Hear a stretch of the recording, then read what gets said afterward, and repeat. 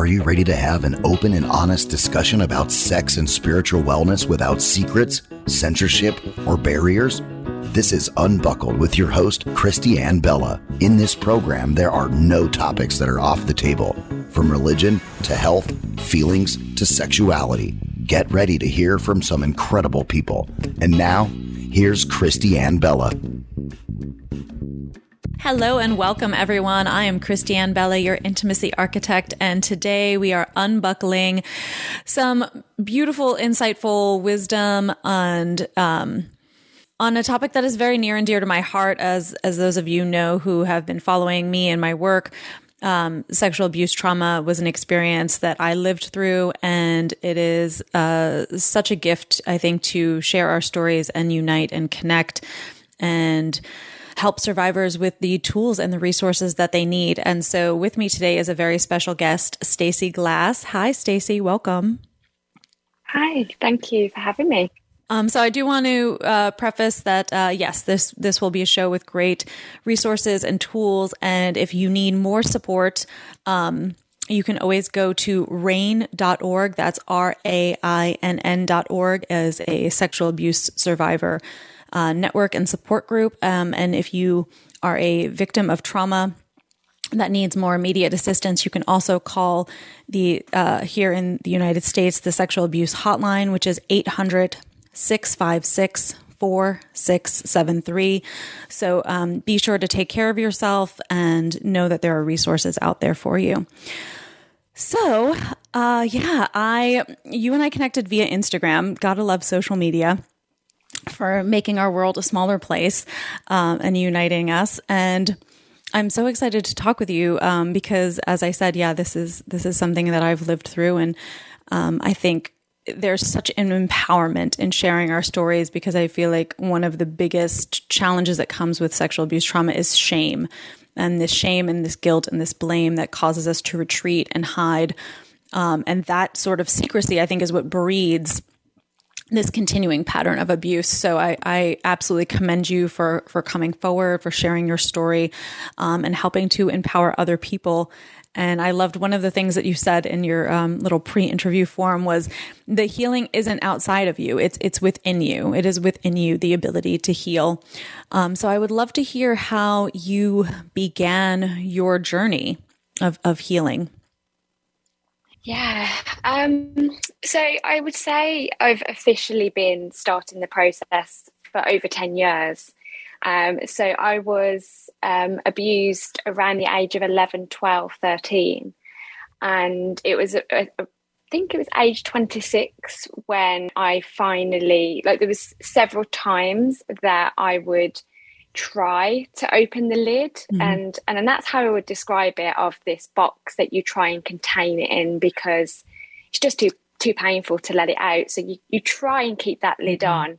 But there's one thing I've learned is that you can't contain it, because it's just so powerful, the emotions that you try and suppress. And so I was 26 when I finally found, I think it was like an accumulation of times where, I would tell someone and then they would say, oh, tell me more. And then I'd go, try and shut down again. So it was just an accumulation of times where I suppose you just get that little bit braver each time. And one thing I really talk about is how important it is when you disclose abuse, of how it's received, because that is powerful. That really determines what you do or don't do next. And that's what happened with me, is that the first time I told my mum, actually, I wasn't believed and I wasn't taken seriously. And so it wasn't stopped. And then I just shut it down. And that happened a couple of more times. It wasn't really received in the way that was supportive. And it has a massive impact, because then that is your trajectory for healing. It's either you start sooner or you start later. And there's many people that don't start the healing journey either ever or later in life. And that's because it's so painful. And so I definitely honor people that keep it within and are able to for so long, because it's really tough. Yeah, absolutely. So yeah, 10 years is what I would say officially. And I had talking therapy probably for 6 years on and off. But one thing I'm quite clear about is that I don't think we ever achieve the status of healed. We are constantly healing. It's a constant process, and everyone's journey will look different, and that's okay. Absolutely. It is. It's so true. I've never met two people whose path has been the same. We all find our own way to navigate out of this shadow energy of this experience into whether it's just you're functioning and you're coping, or whether you end up speaking about it, or in your case, you write a book, which is incredibly powerful. So the book is Life After Sexual Abuse, a practical healing toolkit to reconnect to the body, mind, and soul. And I think that's an important aspect that for me was vital, was beyond just talk therapy, was to get physical with it, to get somatic, to get to the spiritual, energetic, emotional side of things. And I was talking with somebody recently about, just like interesting patterns that form of trust, of hesitancy, like you were saying, like, to disclose things. Like I'm someone who is very adverse to secrets. Like if I know somebody is keeping even what seems to be a mundane secret about something that would even seemingly be joyful, like, oh, I got somebody a surprise thing. And I'm just like, I don't like to be a part of secrets. Like it's something that I have like a deep aversion to, because to me, secrets are still under that umbrella of something is wrong, something's bad is happening. That's, so it's an interesting thing to look at the patterns, trust with, thank God I'm self-employed, because I always had a hard time trusting bosses, trusting anyone in authority. So I think it's important to be willing to, in the unpacking of things, to see stuff that sometimes doesn't even have anything to do directly with sex. I think the most obvious stuff that comes up for us, when reclaiming our sexuality after trauma is, okay, well, how do I have a better sex life where I feel safe? But I think, there's a whole spider web of things that kind of unfold in your ability to be in relationship to yourself and other people when you've experienced this kind of trauma. So what was one of the first steps for you in reclaiming your sexuality? I would say that reclaiming my sexuality is something that's come later on in my healing. And I wrote this in my book, which I only wrote this year, that it's still a part of me that I am reclaiming. Like this is the part of the healing that I'm going through now. And so for me, that was a part that has come a lot later on. And so the mind and body elements, aside from the sexual element, were the things that I really needed to focus on. And as you alluded to there, was you have to feel safe in the present, and you have to feel safe in your body. And so for me, those were the things that I needed to do first before I could get to the point where I could be. I think for me, it was because, I don't know if this is similar to you because it happened in childhood as well, but because when trauma happens, is so determining of sexuality for you, because you're developing as a child, so it shaped you. You shouldn't have had those experiences at that time when your brain was developing. And so for me, I find that I'm having to unpick things that are so automatic, in terms of, I'll give you an example. So one of my first partners I had, when the first time we had sex together, he laughed at me because I got into bed with clothes on. And that's because his experiences was not that. But my experience was, well, I'm not safe to take my clothes off. I need to get into bed with my clothes on. And so when it happens in childhood, it shapes you in your experiences, and it becomes normal. Like what happened to you is your norm. Not that it is normal, of course, but it's normal to you. And so it's really having to look at all the things that you see as normal and really redefining them. And the question is now for me is, what do I want my sexuality to be? How do I want to feel? and taking that power back, because that's what sexual abuse is. It's the complete power removal from you of you as a person. So yeah, if I'm completely honest about this, that for me the sexuality part is what's coming later on in my healing. And I suppose it looks different for everybody, you know, in how what comes when. And yeah, I think for me it was the other elements were getting to the point of being safe where I am.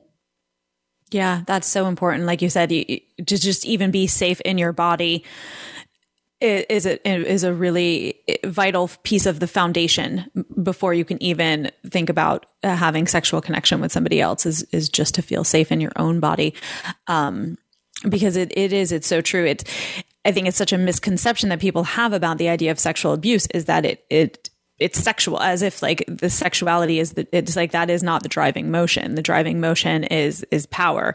It's typically people who have also been abused in some other way and feel powerless and feel victimized and want to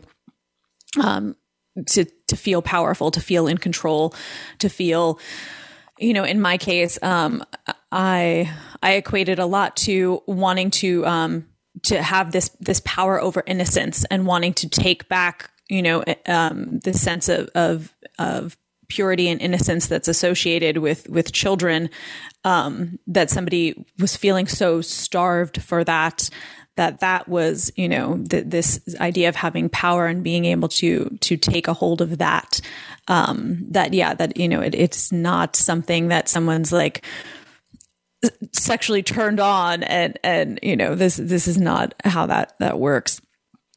And so I think the ability to connect into your body that then feels like it isn't yours anymore, right? There's like this story that comes with that of, you know, unworthiness and conflict and just feeling, like I definitely went through a period of feeling like disgusted with myself and, you know, going through addiction cycles because of just like not wanting to be in the body and feeling in that sense of unworthiness, that my body somehow deserved to be in pain and the suffering, like you were talking about, like the things that aren't normal become normal. Like, you know, my body being in a state of physical pain and discomfort was normal. So if that wasn't happening, I was like creating it because I'm like, there's something missing. And it's like, well, the thing that's missing shouldn't have been there in the first place.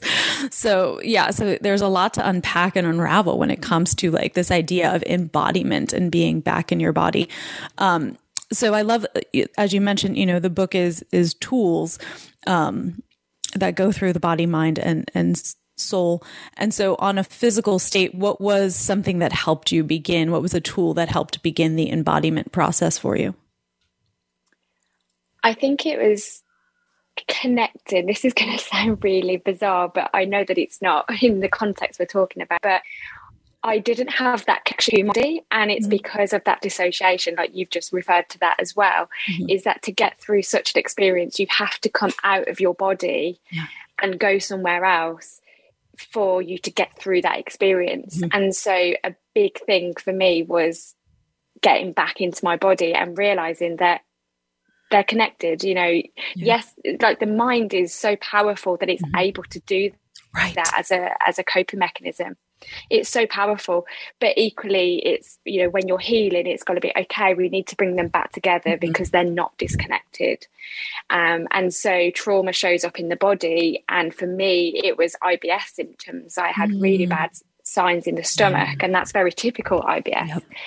And so movement was a huge thing. And I know I would say it wasn't until sort of recent years where I've done a lot more research that I've understood about moving trauma through the body. I don't think it was a real conscious thing that I was doing, but in the early days of therapy, I would do yoga, and I would do so I would do exercise and yoga, but it was a real way of getting present and a conscious effort to bring body and mind together. So, you were saying about somatic therapy. And again, it's only recently that I've really learned about that. Mm-hmm. And again, that's the reason why I wanted to write a book where I pull all these things together, mm-hmm. so that it's in one place. And it's essentially the book that I wish that I had 10 years ago of, these are things that could help you. It's not saying follow the book and at the end you will feel like a different person. It's more of I describe it as like a permission to be as you are, to go at your own pace, to pause when you need to, mm-hmm. and also just to explore different things. The suggestions I make, you might try and not like them, but at least it's opening up different ways or different alternatives. Absolutely. That's so important. I think, permission to be curious about yourself and to be curious and willing to explore and to trust the intuitive side, which I think when you do have that disassociation and disconnection from the body, mind, spirit, to be able to trust your intuition is a journey into itself.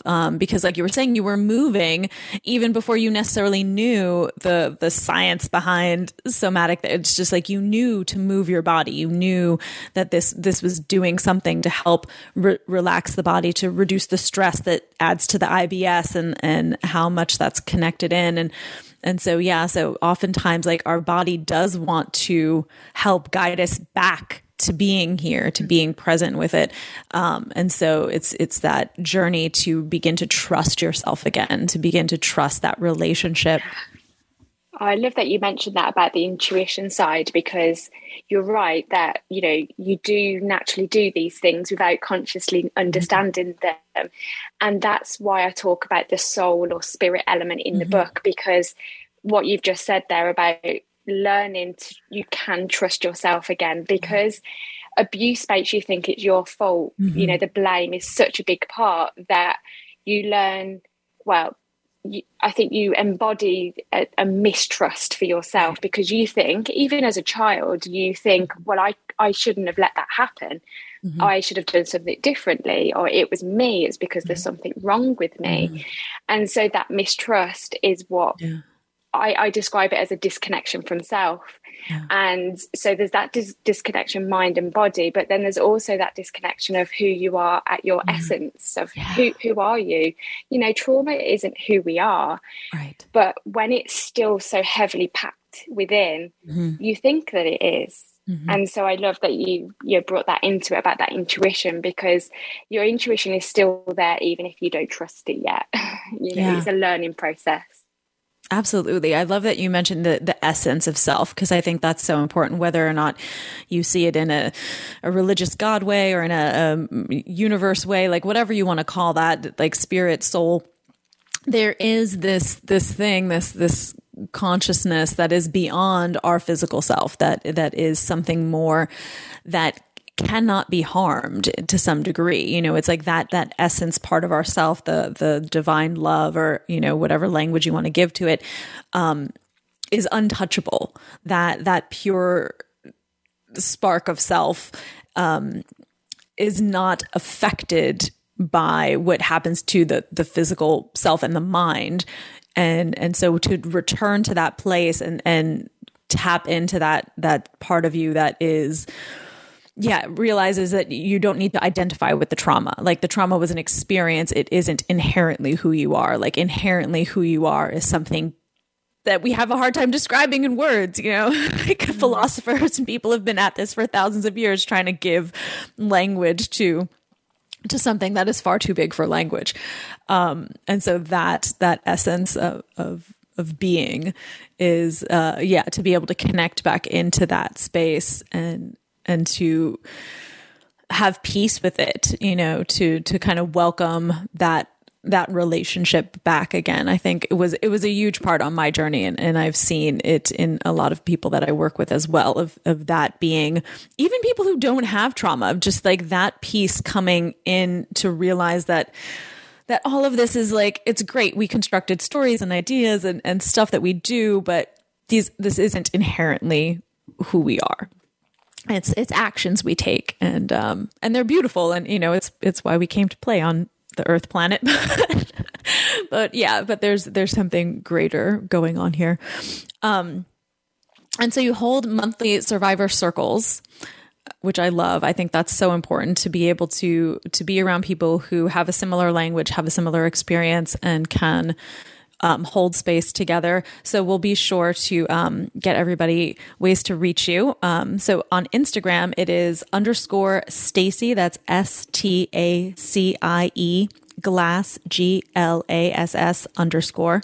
So _Stacie Glass _ on Instagram.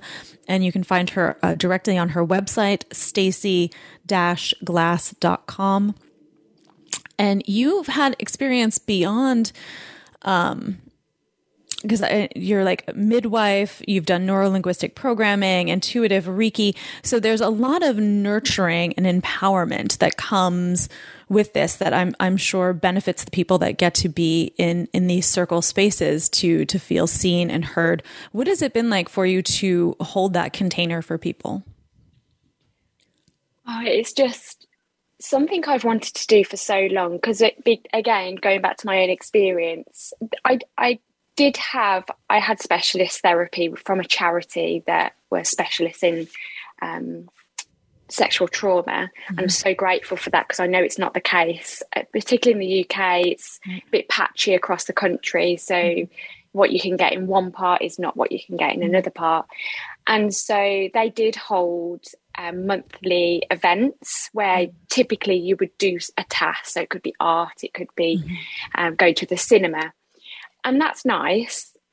But what I wanted to do is to have a space, especially with like a pandemic, is that you can't always meet in person. And so that's why at the moment I do hold them online. But I wanted a space where people could come and there's an inherent knowing. So you don't have to tell people what your experience is. You don't have to go through the details of what you've been through. You just turn up and you can be exactly as you are. And it can be a space to share if you want to, and share tips of, well, this helps me with this or this. Yeah. But otherwise, it could just be a place to listen. You know, I feel from my own experience from early days where you don't feel like you're confident in sharing your voice, it could just be a place that you come and you just sit in the energy of being with like-minded people that have experienced something so similar to you. And just be in that presence, I think that in itself is comforting, because I'm sure this is the case for you, that you hear so often that it's so lonely when you don't know, because you know, people don't talk about it, so you don't know who the other survivors are. And so it's so incredibly lonely. And that was one of my main intentions of doing the book, is that I want people to know that they're not alone, and that, you know, there is more after sexual trauma. And so that was a big driver for me, is that I wanted connection with other people and to not have to be anything else. You know, you turn up and, you know, it takes a while to really feel that you're worthy of healing, but just to turn up to something like that is showing yourself that I'm ready. You know, I'm ready to start to put a step in front of the other. Oh, that is so important. Because like you were saying earlier, you know, oftentimes we're not believed. I had a similar situation where, you know, I would say something and it was dismissed.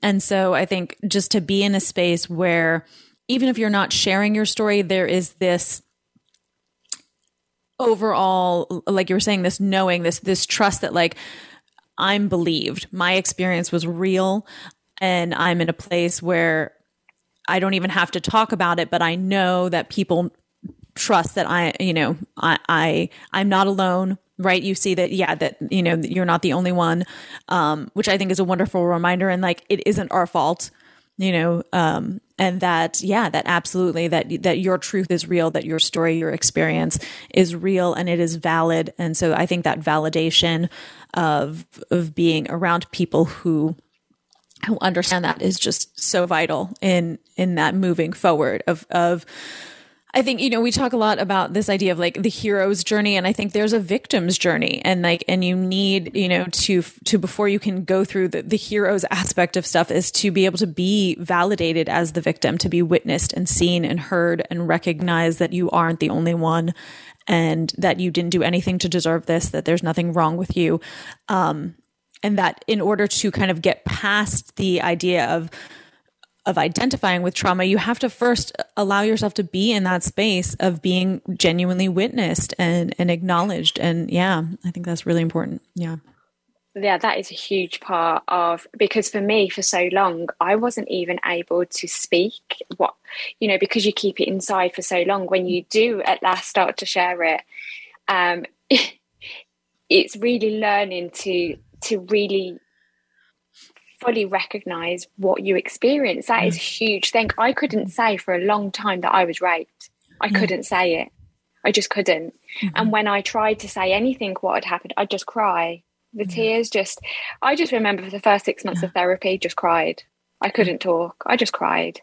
And that's what you've just said there, is just giving it space to be fully seen and fully validated, because for so long, other people definitely haven't validated us, but we haven't validated ourselves because it's just so scary, and the fear of not being believed. So you, in a way, I think you convince yourself it didn't happen. There's certainly a lot of people suppress it in that way.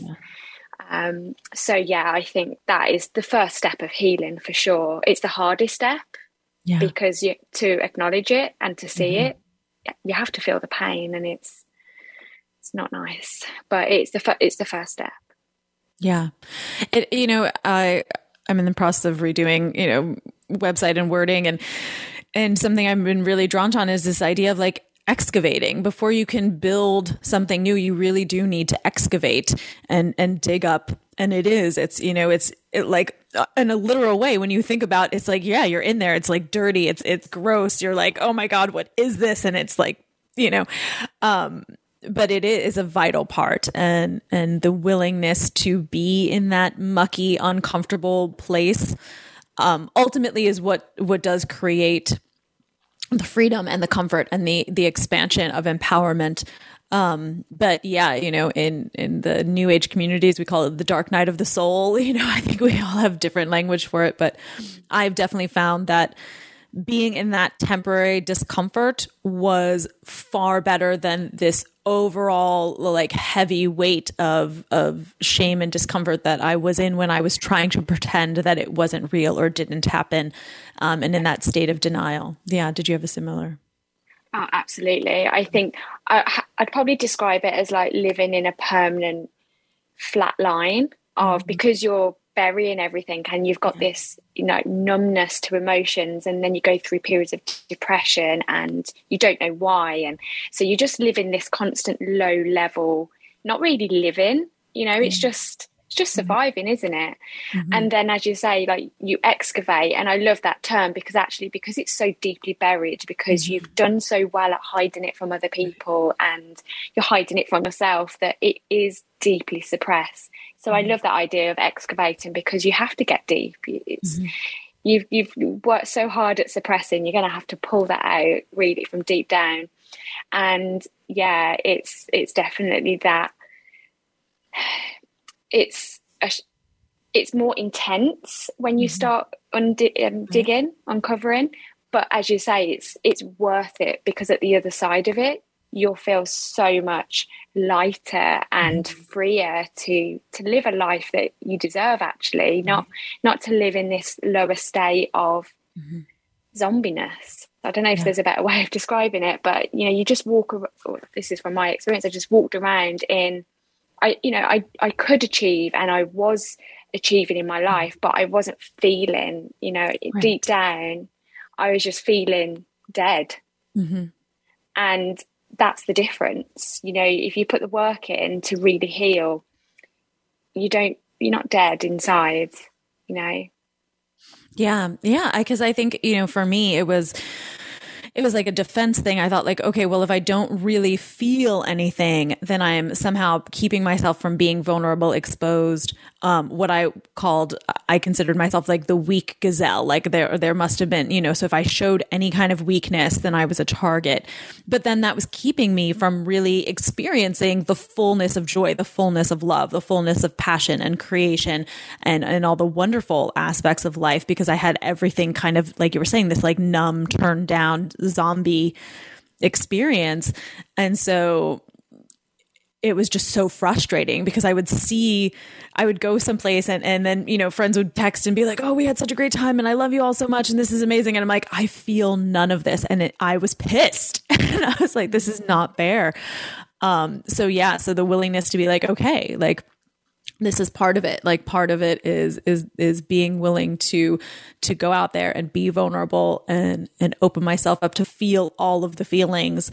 And then I get to experience the great joys of life. And I know that, there are challenges in life as well, but I feel like I have so many tools now to navigate that like I don't live in fear of what might happen anymore. I'm just really like present to my experience. And it's a fascinating thing. I've certainly noticed a pattern in just not attracting things that validate. Once I validated the fact that I had an experience that was a victim experience, I didn't need to attract things that kept putting me in a victim experience, because I had validated it for myself. So I wasn't looking for external things to be like, see how messed up that is, that other people would give that to me. It was like, no, I've owned my experience. And so I can move forward and not create unnecessary chaos just to prove I can survive it. That was a huge shift for me. Yeah, I think it's so true that because the mind wants familiarity. So, the abuse cycle is, for me, when I started to be sexual, I now realize that, and it wasn't intentional, but it was, it's what I knew. I was putting myself in situations that were re-traumatizing. Right. And at the time, it's just probably that dissociation again. It was just complete disconnection from mind. Whereas, once I started the healing, I could really recognize that pattern and be like, no, I don't want that for me. I deserve better than that. And I deserve to feel, because, that's one thing for sure. I switched off during sex. Yeah. It's once you reclaim, like, okay, that happened to me. Feel the feelings of victimhood, because yes, you need to feel it. Do you want to stay there? No, but you need to feel it. And then you can really see the patterns that brings with it. Yeah. So what is something that maybe helped you to really accept this worthiness? You mentioned, this idea of you are worthy exactly as you are. How did you start to really begin to believe that? Yeah, I think that's a really good point, because when you start talking therapy, like this was my experience, I started talking therapy, and that's where I really, from having someone that was experienced to reflect back to me what I was saying, I could recognize that I didn't have any self-worth, and self-love was a complete alien concept, and self-care was like, well, what the hell is that? Because you just berate yourself. Like I know we are as humans generally quite critical of ourselves, but add on sexual trauma and the blame, shame and guilt. Yeah, that's a prisoner mind, where you don't know what self-care is. And so I love that you mentioned that about how do you then fully believe it, because it's one thing thinking it and thinking, yeah, I need to look after myself and love myself, but to really embody it, it's a process. Like, for sure, it's like I talk about in the book as well about, I had this thing about letting it go, and it was from other people saying to me, when are you going to let this go? When are you going to get over it? And so then I was like, logically trying to do it, just let it go. And it's like, no, it doesn't work like that.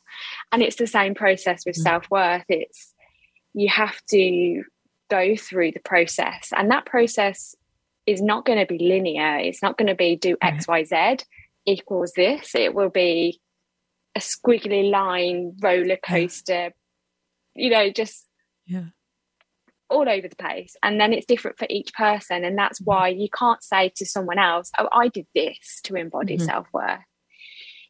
We all start from a different place, and we will end up in a different place. So for me, I would say some of my biggest tools absolutely was talking.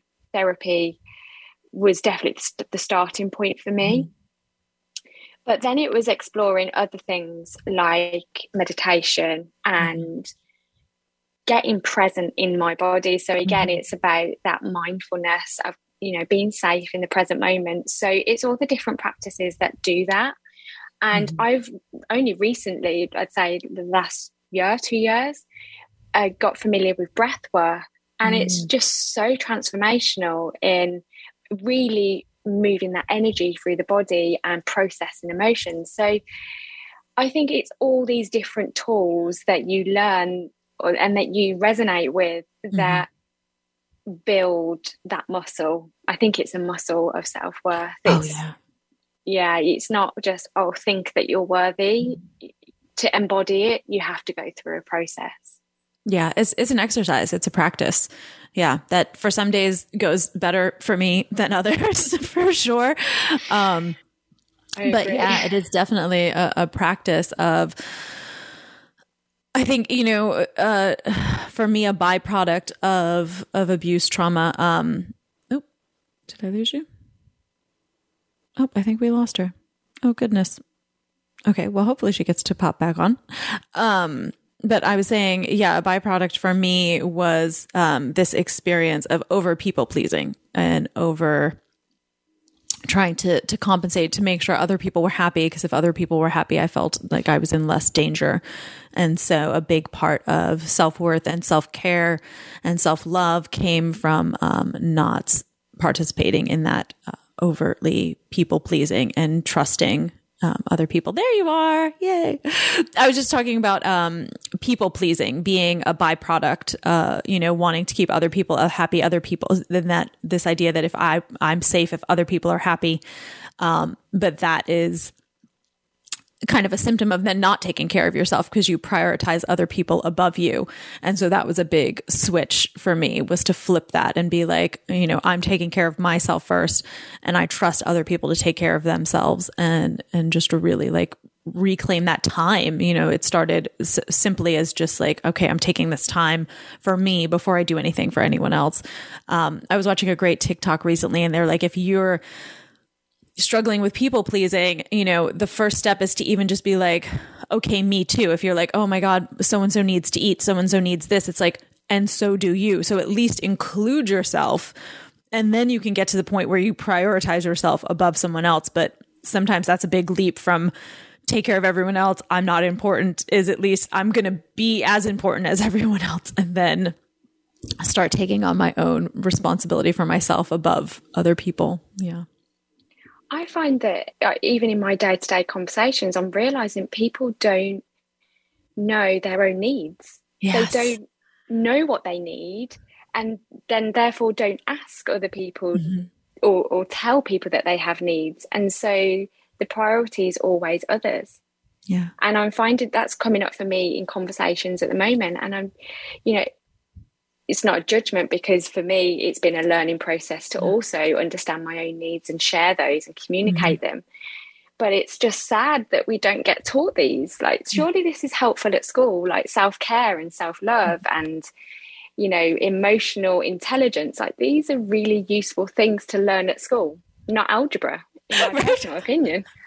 I know. I don't think I've ever used algebra in my life. I know. I was thinking that the other day about spelling too. Like, my mom was like so avid about spelling, and I would get punished if I failed a spelling test. And I'm like, it is like just not a skill that is, it's like there's computers, they do that for you. Our brain is meant to do these other things now, and spelling is not one of them. So yes, I fully agree with you. The idea of emotional intelligence, of being in tune with what your needs are, and the willingness to express your needs, the willingness to ask what you need, and be able to receive no if you hear it, and to know how to self-soothe if you can't have your needs met externally. And I mean, it's just, these are huge life skills that I think I'm baffled that, you know, it took me 20 something years to figure out. But I'm grateful. I mean, I'm absolutely grateful that I am aware of this now, and I have the pleasure of teaching it to people because it is so important. Especially, I think, coming out of trauma, you have this idea that you're not allowed to have needs, that like you're there to serve someone else's needs, wants, desires, power exchange. And so I think that's a big part of the reclaiming your power, reclaiming your body, reclaiming yourself, your autonomy, is that I have needs and my needs are important, and I have the right to ask for what I need to feel healthy and safe and joyful, even just beyond like our basic survival needs, is like, no, I deserve like a joyful, passionate, loving experience in my life. So how do you have a practice right now? Is there something that you like every day you kind of do something to really keep building that muscle of self-care and self-love? Yeah, so a big practice. I've continued to meditate for many years now because of how helpful I found it to become the observer of my thoughts. Because that's the thing of, you have to be able to observe your thoughts toward yourself to then know what pattern you're in. And so meditation's been a huge tool. Journaling is one that I found incredibly insightful, particularly when it's prompted. Because, and I only found this later, in the last few years, instead of diary writing. So during therapy, and I include some of my entries in my book of when I was in therapy, which is, it's interesting because when I was reading them, I was like, wow, like it really had the power to take me back there. Yeah. Because when you've come so much further along, it's quite easy to forget how you felt during that time. And so I found it helpful to have those. But I wish that I'd known about the power of journaling and how insightful that could be if you have prompted journals of, what are your thoughts towards your body? Those sort of things where that could pull that information out quicker than just processing it through therapy. Because therapy itself is not a conscious process. You're not aware of the process. The therapist is the one that's taking you on that process. Whereas journaling is a way that you can pull out the insight that you're looking for specifically by having those prompts. So those are my non-negotiable things every day. And then I really like to lean into my intuition of what do I need today physically? So what's my energy like? Some days I like to go running, and that's a really good thing to clear my head. But then other days, actually, my body needs rest. And that's something that I'm still working on now, is not berating myself if I need to rest. Just leaning into what is it that I actually need. And I think that's that process of recognizing your own needs, but also knowing that you can give it to yourself. One process I've had to learn is I didn't get the mothering that I deserved. And so I can mother myself. Yeah. And that's healing in itself. So those are the things that are definitely my go-tos every day. Yeah, I love that. I think reparenting is such an important part, I think, for everybody, to be able to recognize your ability to reparent yourself. And that's taken so many forms for me. It's taken the form of me buying myself a Rainbow Bright doll because that's what my inner child wanted. It's taken the form of me being mindful of what I'm eating and being like, is this food going to nurture us? And like, and that, like, taking time to like cook something really healthy and nurturing is an act of love.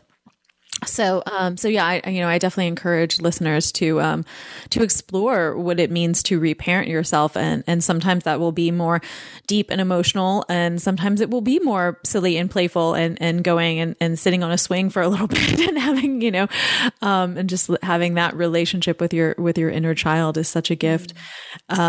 And I agree with you. Journaling has been just hugely helpful to get out of my head. It's something I like to do before I meditate because I find it's a good way to like clear my brain, and then I can sit easier and be the witness. And I think it's a common misconception, this idea of like you sit and meditate in silence. Like you don't sit in silence. You know, our brain's brilliant capability is that it thinks and it observes and it analyzes and it sorts and it files and it compartmentalizes. That's a superpower. So you don't turn it off. You just learn to quiet it down to the point of not following every thought that zooms by, and you don't jump on every train. You don't go down every rabbit hole of every story. You're able to just kind of sit back more and more and more. And I think that's where the discernment comes in of like, oh, okay, but this is like this is something I need to go back and revisit either in therapy or in some kind of other modality that you're using to help facilitate your healing. But yeah, just there's a clarity and kind of out of the chaos and pandemonium of the brain, you get to kind of funnel in on what is really the important pieces of where the mind gets to focus, as opposed to it is just being flung around.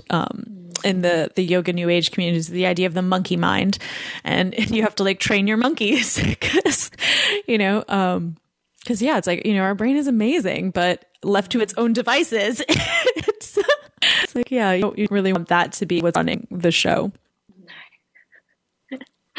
No, definitely. And I think that's what it comes back to again is, leading from, I like to say the heart space, because the heart, and it's proven that the heart has its own intelligence. Mm-hmm. And yeah, the mind is a computer, how I see it as a computer. And it's, it puts things into action. How can I do something is what the mind can do. But it shouldn't be calling the shots of, because if it spoke to you every day of you're stupid, you're incompetent, you can't do anything, then actually that's limiting you, that's holding you back. So when you come from the heart, which is, at your essence, you are capable, you are inherently worthy, you are inherently lovable, then the mind is a different place. Yeah. Yeah. I think, we allow the mind to take a job that it shouldn't have, which is like feeling orientated and emotionally oriented. It's like, like you're saying, the heart center, the like more the spiritual, the essence, like that's where the emotions, the feeling, like that's that job. and when we let the mind come in to try to, it's like, it's too black and white, and feelings are just too abstract. Our emotions are too abstract. You can't file them. Yeah. So yeah, I love journaling is a great way to kind of meet the mind where it's at in attempting to solve the emotional problems, and then actually get to that essence of self place and to really feel into. And journaling prompts are a great tool as well. And what I love about journaling, especially when you're going through healing from a trauma, is that you can go back and look at your progress, because we often forget that we're not where we used to be. Right. And that's what I did with the journal I kept during therapy, is when I looked at it, I was like, wow, this is like a different person. Yeah. And essentially it is a different version of me. Yeah. And so, but if I hadn't kept that, I wouldn't have been able to see the progress as much, I think it really puts it into perspective. And I think really having that, it's a catalogue of your life of, okay, that was that part of my life, but it's not where I am now. Mm-hmm. So what are the possibilities for where I could be? Yeah. Yeah. I think it's a wonderful way to set yourself up for success and see honor where you've gone on the journey, and to be open to see, because of that progress, to know like, wow, like, so that means there's so much possible. There's so much growth that I can keep, because it is an ongoing thing. Like you said, it is not a linear, like there isn't some like, oh, congratulations, you finished, you get the diploma, you've healed your trauma. Like that's, as much work as I've done, it's like something will show up and be like, oh, okay, there's that pattern again. There's that thing, oh, there's some residue left that I wasn't ready to look at, because like you were saying earlier, we begin unpacking this and it's like so much your brain and emotional body just will only allow you to do so much at a certain time, because it's trying to protect you. So that you don't just blow up the computer and overload things. So you do need to kind of take it in these little pebbles, steps along a path, and be willing to be patient and allow, for that progress sometimes is 2 steps forward and 1 step back, but you still made a step forward. Like there is still momentum with you, just in the willingness to recognize and then show up. So, I was just going to say that because that's really important to remind yourself that there's no comparison to other people. So when you are in a group of other survivors, that's amazing to have that. But there is no comparison, because as you've just said, it's so important that you recognize that you have to be ready. You have to be where you are on your journey and someone else is on theirs. And so it's good to have that connection and support, but you're only on your own journey. And so when you're ready, there's still parts of my experiences that I don't remember, and I may not ever remember because the brain wants to protect you from it. So, and I respect that now. It used to frustrate me, thinking I really want to know. But now I just respect that, okay, my brain just doesn't want me to know that. Yeah, absolutely. Yeah, it is, definitely a double-edged sword, the challenges that come with the brain and trauma. And so, to just really have so much compassion for yourself and where you are at any given time, and to just really trust that process. So the book is on Amazon. It is Life After Sexual Abuse, a practical healing toolkit to reconnect to the body, mind, and soul. Our guest today has been Stacy Glass. You can find Stacy at her website, Stacie, STACIE-glass.com, as well as _Stacy Glass _ on Instagram. We have just a couple minutes left. Is there anything you want to share with our audience before we wrap up? Oh, there's so much to share, but honestly, just if anything, I just want this conversation and the work that, people that are using their voice to be in this space is just to have hope that there is life after sexual trauma, and that putting in the work is worth it. Like choosing yourself is the biggest gift you can give to yourself. And just take your time. There's no rush. And, the reason why I like to talk with people like yourself is that it's still taboo in society to talk about sexual abuse. And one thing I constantly say is it's happening whether we're talking about it or not.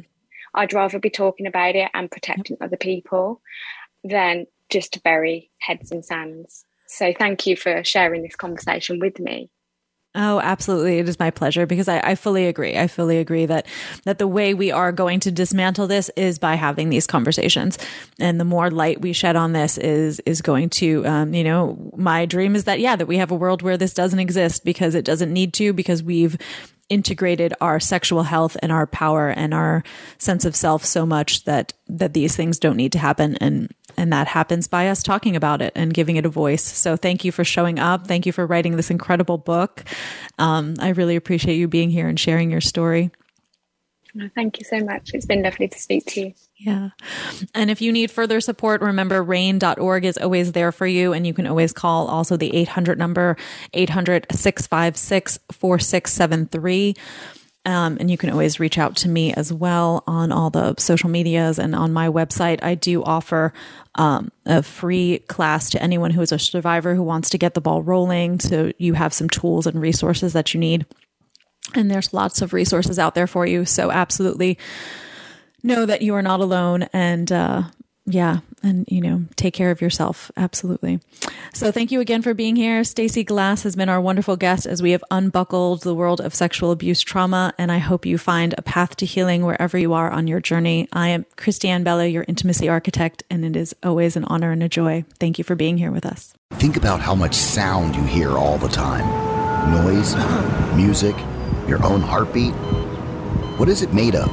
How does it work? How does it affect you? The universe of music takes you into the particles of life and the beat of living. It is an interactive online masterclass of music and science taught by the internationally renowned musician and scholar Dr. Marcin Bella. Visit theuniverseofmusic.com. That's theuniverseofmusic.com. Are you tired of having the same fight over and over again? Is it hard to remember a time when you felt close to each other? Before you call it quits, do you want to do something to rebuild that spark of intimacy? Of course you do. Ignite the passion like never before with Intimacy Architecture. Text 626-310-5159 to set up your relationship consultation. Again, text 626-310-5159.